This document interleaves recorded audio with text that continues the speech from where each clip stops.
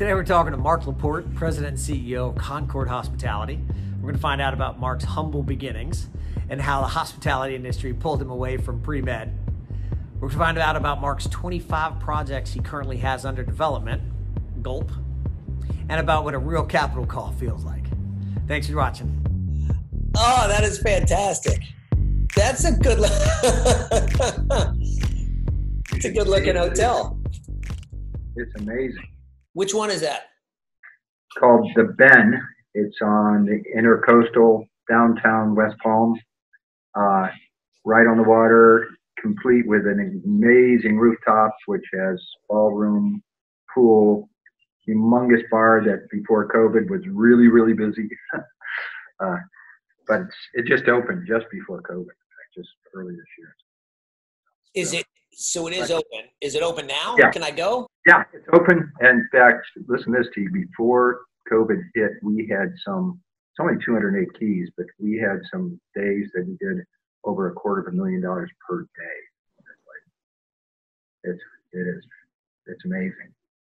That's the kind of hotel I want to own, please. And then came COVID, and our humongous volume went for a brief time almost to zero. So, but it's coming back. Crazy world we're living in. Crazy world. So Mark, thank you for coming on and doing these Teague Talks with me. They've been a lot of fun. They've got a life of their own. I'm excited about doing this. I've watched a few others that you have done. They get more and more interesting as you have done this. So I hope I just don't take it all back to zero. No, you're good. No, you're great. You're great. It's the human side. What I've learned is people care about the people in our industry. So they want to hear, not from me, but from you. What is Mark Laporte doing in this world? And is it the same thing that I'm seeing, or is it something different, or what's it look like? So I don't know if misery loves company, but that's what we're seeing. Really. So there's a lot of that. Yeah. So tell me, how was your Labor Day? Tell me you did something fun and exciting. As we spoke briefly just a while ago, this was weather-wise in Raleigh, North Carolina, one of the best weather weekends all year. So I'm a big outdoors guy, so I was out all day, 2 days, do a lot of exercise. I did 20,000 steps yesterday. I'm still feeling it today. But in general, a great time, good outdoor barbecue stuff, and had a lot of fun. Wish every day were like the last two. Yeah, yes, we agree. Some sense of great weather and some sense of normalcy, I think. So how are things in North Carolina? I mean, the weather's great. I love that. But is football starting up this weekend? College football this coming weekend? I'm not sure. College football is starting. There's a lot of universities that are either virtual or really in class. It's a real mix. And, of course, some are coming in and almost days later sending kids home. So it goes with the territory that we've been living through for the last almost 7 months, for sure. Yeah. But I think football is going to go on with or without spectators, or to a much, much less degree. All right, so do this, Mark. So the natural question is listen, you've been doing this a long time. I think we all like to hear from you and your words of wisdom. Part of why I invited you on. And the question is, how does this recession compared to the last ones? But I think start way before that. Go back and tell me, how did you get started in this business? What have you learned? And give us your journey. To the extent that I can. Yes. I actually see myself as a great example of anybody can do it. I happen to be a biology student as a college kid. I played college basketball too, but had no idea I would be in the industry that we're both in. After I was actually in pre-med after school, both being an athlete as well as someone who liked to have fun. I had decent grades, but not good enough to get into a medical school. Wait, so I decided. What sports did we play? I got to know that. I played basketball. Of course you did. You're a tall guy. Sure. Yeah. Okay. Continue. And always kept playing until I blew out my knee in my 30s. But so I needed to find a different way, and I knew from having a lot of family members that were doctors and dentists, that's probably why I thought pre-med would be cool. because I saw that they were working for themselves and they were working and they were able to make decisions daily. Turned out that's really what I wanted to do, and I started to do small business things as an entrepreneur.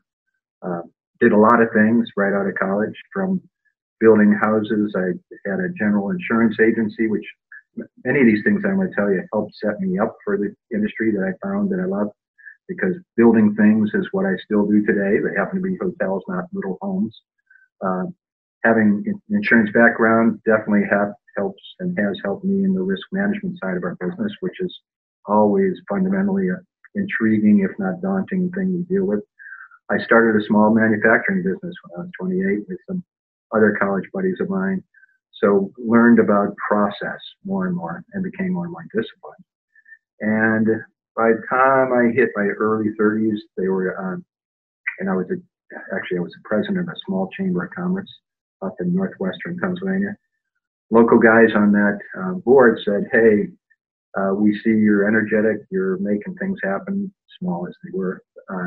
Why don't you consider joining us in our hotel business? These gentlemen were amongst the earlier Holiday Inn franchisees, and always willing to find what could be a great new way. I dove in, quickly found that I liked that business, our business, more than the businesses I had become very involved in. Sold them with some success, and I was kind of launched. Struggled for sure because I had no money. And all that I did was really grassroots. My company was one of the very first Hampton Inn franchisees. I think we opened the 8th franchise of that brand in State College, Pennsylvania. But it was by cobbling, thinking people together, saying, "Can you write a check for maybe 20 grand and whatever it was?" And we, with struggle, put the equity together, and because I thought I could, now with just a little background on the management side, and we built it, and it was very successful. And so that was the beginning of what became now a 36-year career in the hotel business, which has been one, as I like to say, and this is where I would say anybody could do it. It was my success has been what I call success by incrementality, by doing things one at a time, then another, then another, then another, and always looking back over your shoulder, always making sure that the decisions hopefully were thoughtful and clear thinking, because I had a lot of teammates, if you will, back to my basketball days, everything kind of related, that helped me make the right decisions about people, about banks, about investors, about franchisors, and all those things have really been instrumental in what has now become, we are now a hotel company of 125 hotels under operation, and believe it or not, we have 25 hotels under construction. Oh, scary. That is insane. So you've always been developers, right? I mean, for the most part, development is what you guys have been doing, not big acquisitions guys. Right. No, we've never acquired more than a 2-pack of hotels. But we have been an acquirer, especially in cyclical downturns. I have been and have learned, because I lived through some cycles, as anyone has had, if they've been in this business for over 3 decades. So I saw the downturns. I saw by kind of the pragmatic side, learned by doing, that if I did the right thing in a downturn, maybe it would be better in an upturn, if you could believe in cycles, that I certainly have. So somewhat of a contrarian point of view, I learned early on, because one of the first recessions that I experienced, many people I think that watch this podcast will not be able to relate, but in 1991 there was a deep downturn, and it almost took me and my little company out, because we were highly leveraged, because you could borrow a lot of money back in those days, and believe it or not, you could borrow 100% of the cost of development. But when things went backwards, you could also lose what you did. So it became a little more conservative. Everything again. Yeah, wait, what were the interest rates? I got to ask, what were the interest rates in 1991? I can't tell you that year, but I remember well having a little bit before that living in an environment where prime interest got to over 21%.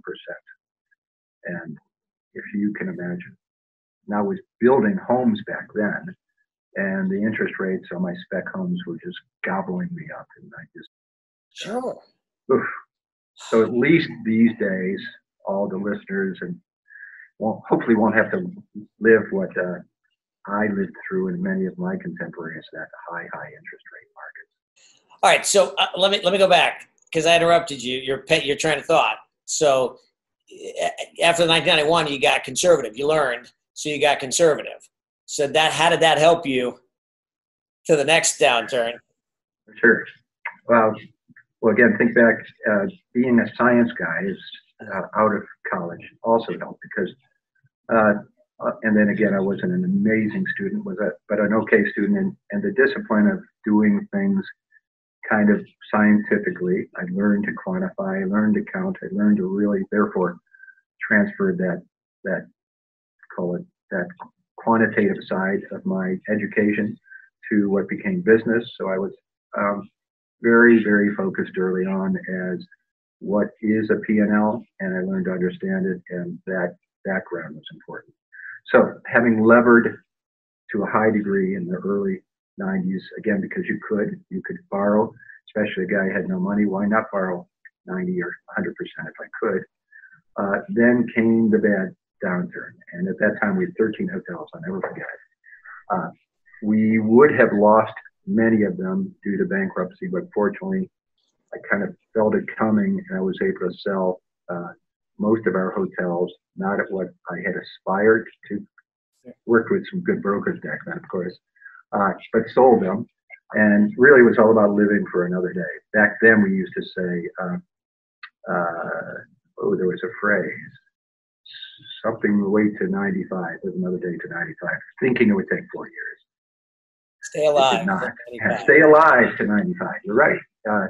So I was able to, and as we continued to grow, we were much more careful in how we would capitalize our deals. Many of our early investors still stayed with us because we got out of things. We never turned the keys back to our lenders and entrusted me and our team to do it again. We just raised more money when we did it again. So we went from high leverage to 65% of cost or 65% of appraisal. Probably slowed down the velocity of what we did, but also we were able to attract more and more people because, frankly, not everybody was a razzle-dazzle as I was in the early days, try to get everything done for as little money out of your own pocket as you could. So an important learning that has stuck with me, and incredibly important as I sit here in front of you today, because now we're sitting with hundreds of millions of dollars of debt, industry that nobody that has a hotel bank loan is able to service it. Maybe there's some exceptions, but I can tell you our company has been servicing debt with lots of cash calls, or of course we have deferrals, which has been incredibly important. But if I were sitting here with even 80% leverage to cost, it would be excruciatingly difficult. So I believe, I'm jumping ahead, but we'll get through this thing, and those who have capitalized properly will have probably some more success than those who did not. Those folks that have first mortgage debt, mezzanine debt, maybe preferred equity, all these kinds of bands of layers of leverage. This is already a nightmare for all of us, but I'm sure it'd be a larger nightmare for them. So again, back to where those roots, I just kept doing one at a time. And so we got back to 13 hotels, got to 20 hotels. I became one of the very first Courtyard franchisees, one of the first four, with a few guys that are still in this business with me. So got to build best brands in the early 90s, which really helped pump up our growth. More investors were interested because I could bring Courtyard by Marriott to the table and Residence into the table, as well as other great brands. So for sure, and I think the science part is key to this, I've been a pretty avid industry observer and watch it closely, watch what works, what doesn't work as well.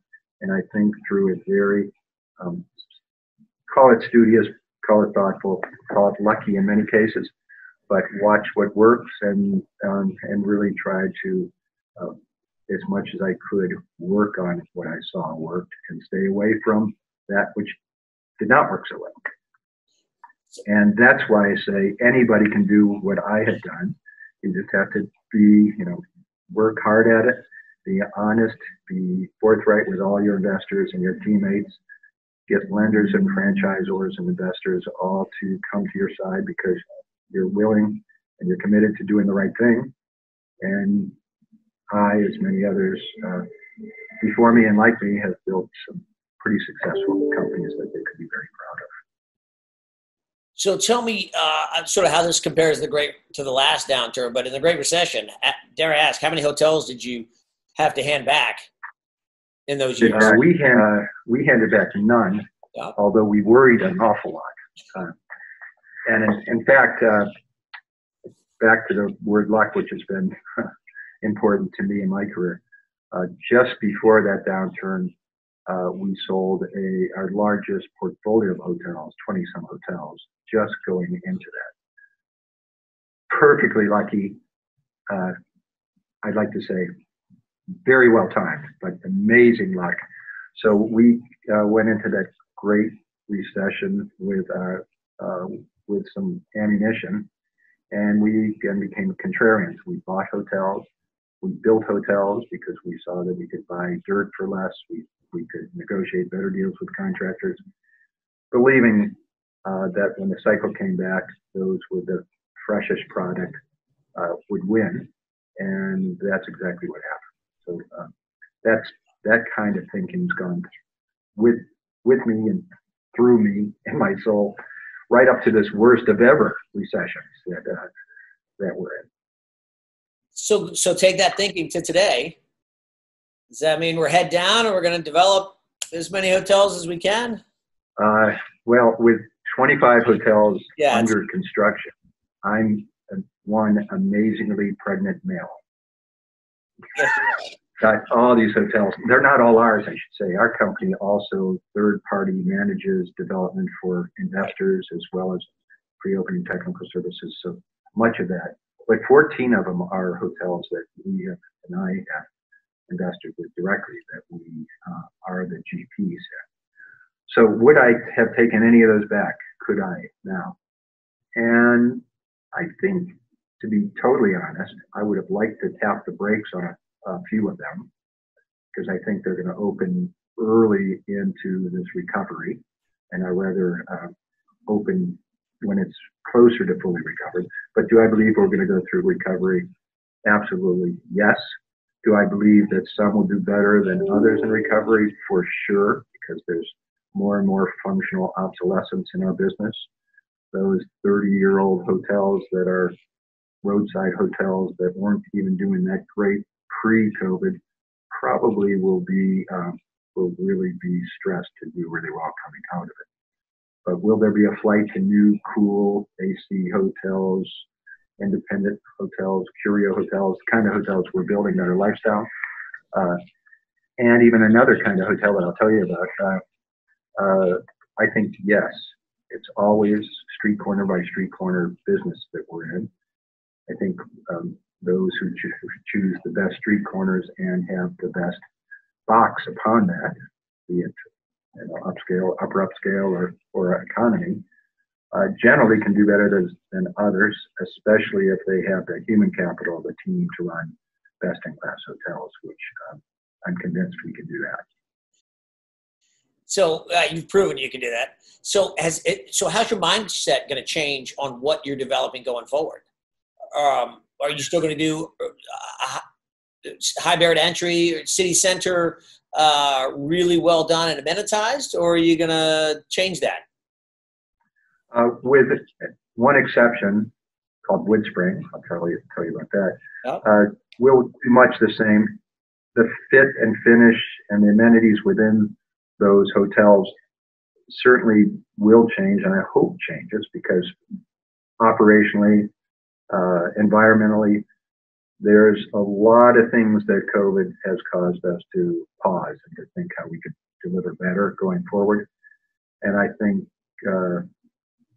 folks like the people at Concord, as well as the franchisors, this is a great opportunity to think how we can change things together, yet really be aligned together, because of course the brands will not be successful unless companies like ours continue to develop. So we better be thinking, and of course all the thoughts that we read about it every day hopefully will be become more clear and become part of the ever-changing operational landscape as we get out of and through COVID.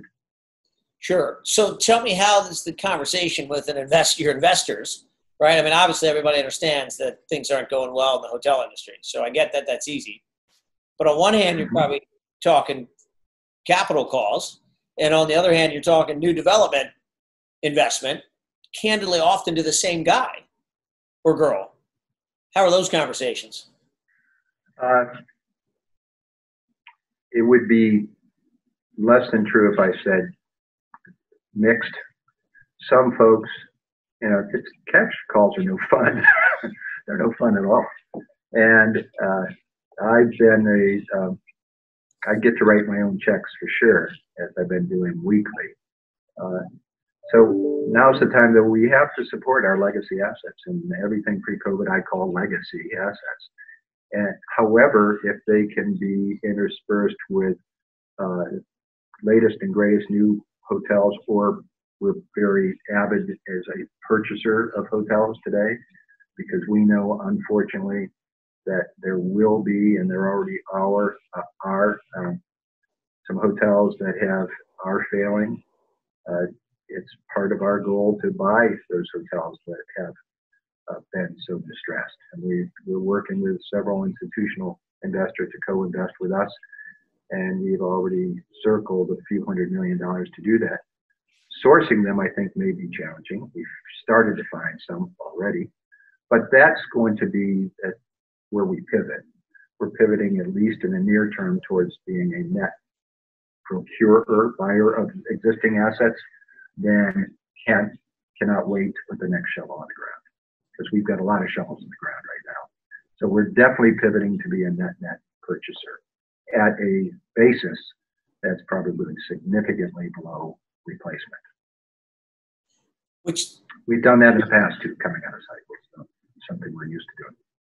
And investors like that, because they understand, we all read the same newspapers, that this is the time to do it. Probably the best time I have seen, the worst recession, but the most and best opportunity time to invest in assets that unfortunately have been pummeled in terms of distress and now value. But will that value come back? I am a huge believer that it will. So how concerned are you, the 25 that you have under construction right now in the pipeline? And I get it, it's a battleship and you can't move it.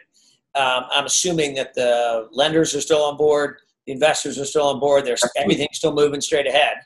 But how concerned? Yeah, we had a couple assets that were just going into the ground as COVID hit, without even closing on our construction loans, because we've been able to do that for a long time. And strangely enough, those two construction lenders said, we're no longer there. So I am sitting today with two hotels that are vertical that we have stopped. Good news, it was all cash, so there's no debt on them. And surprisingly, we've actually gotten term sheets from new lenders on the one hotel. Still looking for a better lender than on the other, which is big full service, big box hotel. Yeah. The first one is this extended stay hotel where we've actually sourced new debt already. The others, lenders are with us, investors are with us. We hope they will be opening into the new world, post-COVID world. Some will not, since they're opening this fall. We opened a hotel at Atlanta Perimeter last week, actually sold 60 rooms the second night. Okay. But it's going to be a tough road for the next few months. So talk about that one, just the perimeter one. That's a Hyatt Place, right? And it's right next to State Farm, brand new shiny office buildings where they spent $1 billion plus. Are you concerned that those office towers are going to be empty, or that no, they're going to come back and won't be fine? Boy, that's a conversation we could spend a lot of time on. I happen to think that people will be going back to offices. I'm seeing it already creeping back here in Raleigh, which is a very dense office environment, creeping back, however I would say. I think people, frankly, can't wait to get back in front of each other to interact. I think for the most part, bosses and team leaders feel, as I do, that it's hard to really drive a successful culture when you are a remote culture. Now, will some of it stick? For sure. But we're still a growing country, and people go out and make calls, sales calls, and train. If they don't, they fail. Now, the question is, how long does it take? There's a lot of views on that one. I happen to think that I tend to agree with a lot of those who forecast or prognosticate that it will be maybe late 22, 23 before it starts looking like 19.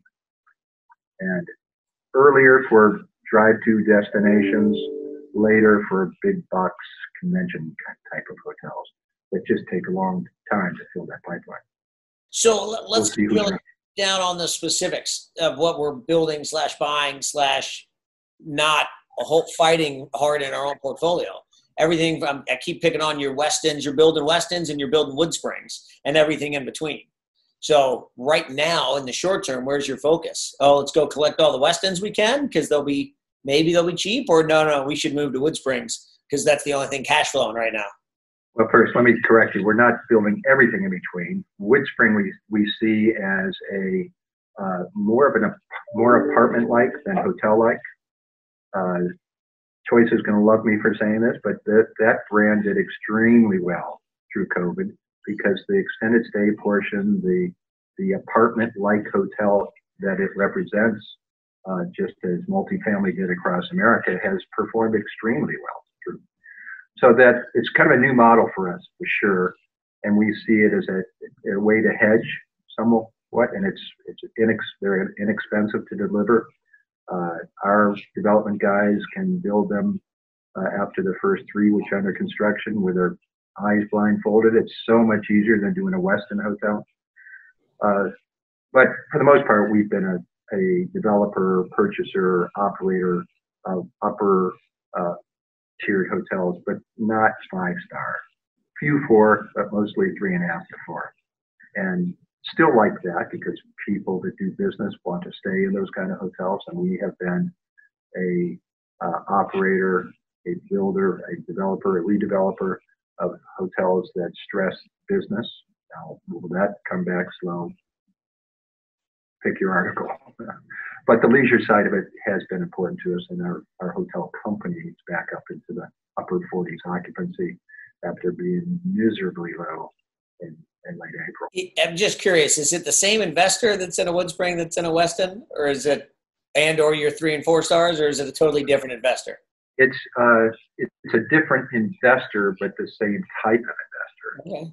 By that I mean, and this may be surprising, I think it also underwrites this kind of hotel, and it is an institutional investor that is co-investing on what we call a programmatic approach to building our first 27 WoodSprings, and could do even more. So they've seen the numbers, I've seen the numbers, we've all embraced those, as well as how it fits in its space. I think that was my answer. All right, so Mark, talk to me about the human side of this. So you're a very large, very successful management company as well as developer. So I'm going to switch to the management company side. So you've had to operate hotels. You can tell me which ones are doing great, which ones are struggling. But there's a human capital side to this that I'm sure is weighing difficult on you as a leader. Talk to me about that. It's the part that I like the least in terms of what we're all living through right now. Sorry for that. Here's the picture. In early March, our company, through its management services and development services, employed just under 6,000 people. By May 1st, that 6,000 became 1,079. A horrendous, worst ever experience in my lifetime as a business guy, certainly as a hotel guy, and it was extremely hurtful. There was just no reason to have these folks working in our hotels because we were doing no business. Now, I will say the good news is, fast forward to last week, we had hired back approximately 1,700 additional ones. Still much different company in terms of human capital than we were 7 months ago, but it is coming back, and every month we will hire back more people. But excruciatingly difficult, saddened. And those who still work with us at the property level, as you know, I think everybody that listens to this in this business knows, have to work harder than they ever did before for less, frankly, because it's just a very, very difficult environment. But as I'd like to coach and mentor and beat the drum, we shall get through this. And we are, sure enough, we're getting stepwise through it. And I can see the light at the end of the tunnel, although I do, again, believe that tunnel light before I jump through that end may be well into next year. So what? So the debate is all about how do you get there? How do we who own hotels, how do we sustain those? Or in some cases, and I know that this is why we'll be a net buyer, that we know companies, be it institutional or private, are saying, I've had enough. I'm throwing my keys, and I don't want to go through this anymore. Others like us will try to strategize with their investors, with their lenders, with their franchisors, with their vendors. How can we together get through this thorniest patch that we have ever seen? And knowing that it will get better and we will take care of business in the way we did 2019. But it's going to be a long time before that hotel might be worth what it was. Yeah. Only a few months back. Yeah, we're trying to answer the question a lot today. But listen, I'm sure you're probably doing BOVs by the truckful. It is. No, I think our investors in particular that I call, that my CFO calls, and we present our burn schedule that we have called. We are actually showing how much cash we're burning. So it's very clear at the bottom of the page with all the numbers above it. And as best we can, we forecast what will be our needs to make sure our lenders get paid and everybody else gets paid. And here's the number we've circled. And the investor, will you pay your share? Overwhelmingly, they have said yes. But as you can imagine, some have said, no thanks, I'm out. It's human nature.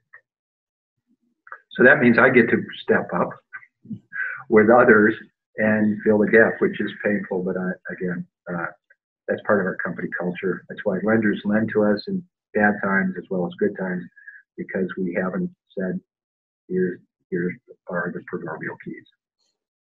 So my question is, how much longer can you do it? But where I'm really headed, it's one thing when Wall Street and, the publicly traded REITs and they go draw down on hundreds of millions of dollars of lines of credit and, have a 24-month burn. It's another thing for human beings, your investors, dare I say you, Mark Laporte, to reach into his pocket to hold this hotel. And again, how long can you do that for? That's a good question. So through all these iterations and of forecasts, and it's of course very hard to forecast when no one has clarity. I mean, this budgeting for 2021 is a guessing game for sure. But I think everybody knows much more clearly, I use that word again, than they did even 6 weeks ago when a vaccine might be delivered. And for sure, a vaccine that is widely distributed throughout our country and then, of course, globally is what is the fix for our industry. We must make this industry so people feel safe to travel again. We now see that multiple companies are in stage 3 of their tests.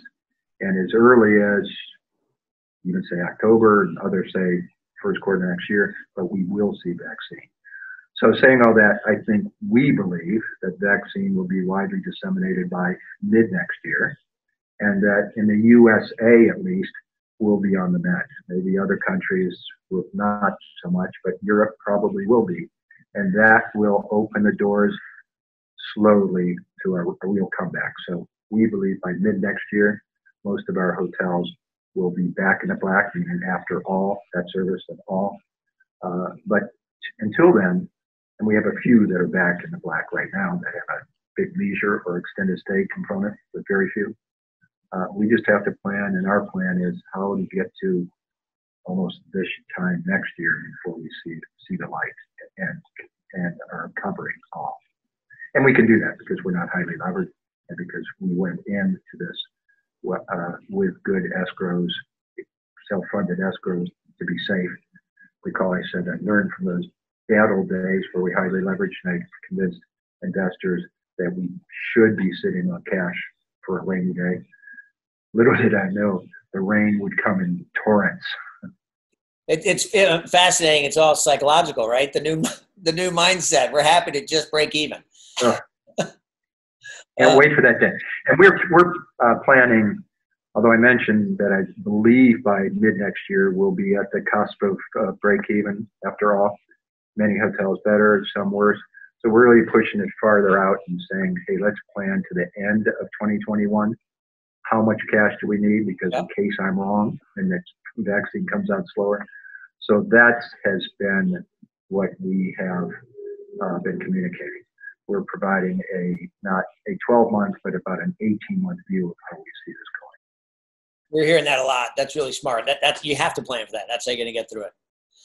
So Mark, this has been great. I'm going to give you a chance. You're a great leader. So leave me with some positive energy, some motivational words of wisdom that we can take solace in. No secret sauce comes from this guy, but I can tell you, having been around the block and having lived through, as a business guy, through 3 recessions, that gives me a strong and long rearview mirror look. And I know through each one of those, my company came out stronger than the last one. And I think by preparation, by commitment, by extraordinarily hard work, because it is hard work, that will be the case this time. And without that kind of conviction, without that kind of perseverance, though, you're probably at risk.